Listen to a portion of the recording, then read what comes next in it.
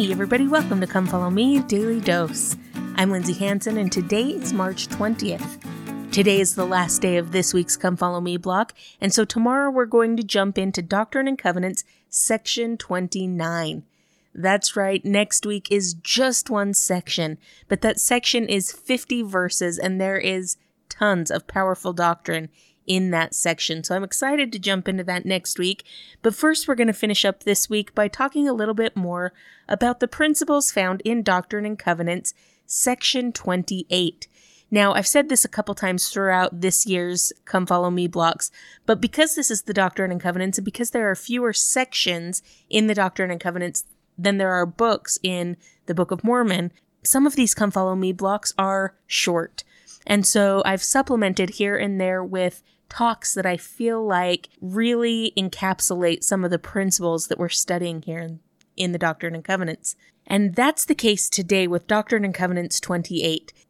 If you'll remember, this is the Lord giving Oliver Cowdery a revelation through Joseph Smith about the prophet Joseph Smith and what his calling is to teach to the world. In verse 2 it says, "Behold, verily, verily, I say unto thee, no one shall be appointed to receive commandments and revelations in this church, excepting my servant Joseph Smith Jr., for he receiveth them as Moses." So this idea that we need to listen to and trust the words of our living prophets, that they are the people who have been assigned to receive revelation for the entire earth.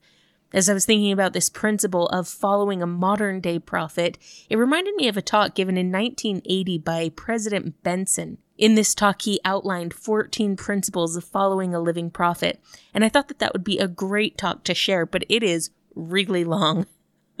So instead, there's a talk given by Elder Costa in which he summarizes these 14 points. So I'd like to play that talk for you today. The talk is called Obedience to the Prophets.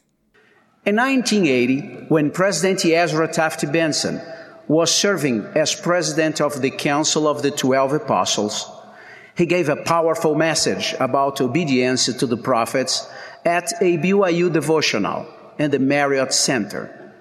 His great talk, titled 14 Fundamentals in Following the Prophet, touched my heart.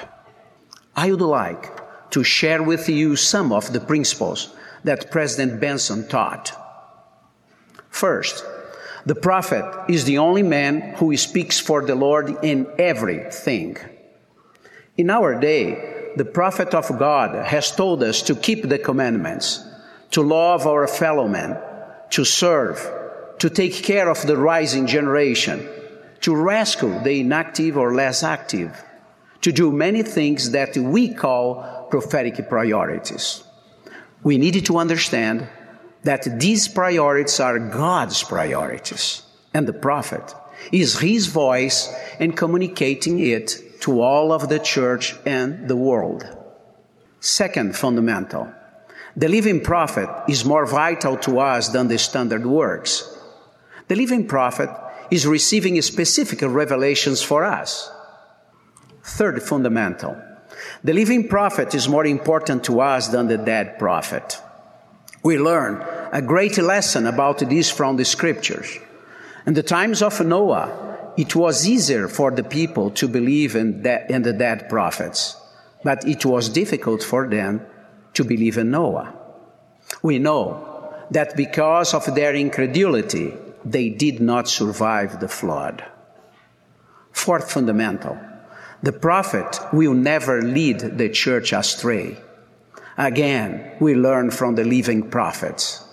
President Wilford Woodruff said, "The Lord will never permit me or any other man who stands as president of this church to lead you astray. It is not in the program. It is not in the mind of God. If I were to attempt that, the Lord would remove me out of my place. And so he will any other man who attempts to lead the children of men astray from the oracles of God and from their duty." Fifth fundamental, the prophet is not required to have any particular earthly training or credentials to speak on any subject or act on any matter at any time. The Lord called a young man, Joseph Smith, to restore his church. Do you think that the young Joseph Smith was a doctor in theology or science? We know that he was a humble and not academically educated young man, but he was chosen by the Lord, and he received from the Lord all that was necessary to honor and magnify the calling of a prophet of the restoration. President Benson continued, Sixth, the prophet does not have to say, "Thus saith the Lord," to give us scripture. Seventh, the prophet tells us what we need to know, not always what we want to know. And then President Benson quoted from 1 Nephi 16, 1 and 3.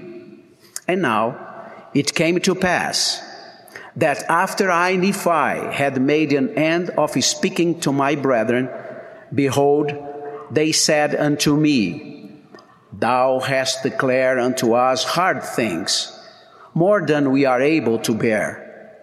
And now, my brethren, if ye were righteous and were willing to hearken to the truth and give heed unto it, that ye might walk uprightly before God, then ye would not murmur because of the truth and say, Thou speakest hard things against us. Eighth fundamental, the prophet is not limited by man's reasoning. Thus, it seemed reasonable to cure leprosy by telling a man to wash in 7 times in a particular river. Yet, this is precisely what the prophet Elijah told the leper to do, and he was healed. And President Benson continued, giving other principles about obedience to the prophet. I will read the last 6 and invite you in your next family home evening to find these principles and the words and teachings of our living prophets, seers, and revelators during this general conference. Ninth, the prophet can receive a revelation on any matter, temporal or spiritual. 10th, the prophet may be involved in civic matters. 11th, the 2 groups who have the greatest difficulty in following the prophet are the proud who are learned and the proud who are rich. 12th, the prophet will not necessarily be popular with the world or the worldly. 13th, the prophet and his counselors make up the first presence, the highest quorum in the church. 14th, the prophet and the presidency, the living prophet and the first presidency. Follow them and be blessed. Reject them and suffer. We are privileged to have the words of our living prophets, seers, and revelators during this wonderful general conference. They will speak the will of the Lord for us, his people. They will transmit the word of God and his counsel to us. Pay attention and follow their instructions and suggestions, and I testify to you that your life will be completely blessed. I know, and I testify to you, that the gospel of Jesus Christ has always been run on the earth by prophets. It is the Church of Jesus Christ, and he entrusts it to man on the earth so that we can be blessed with priesthood, with covenants, and with ordinances. My friends, I testify that we have prophets and apostles on the earth today, and that as we prepare to hear them in just a few weeks, we can truly prepare to hear the voice of the Lord. Thank you so much for listening today. If you're enjoying this podcast, make sure to follow us on social media, subscribe, like, comment, or share. This has been Come Follow Me, Daily Dose, and I'm Lindsay Hansen.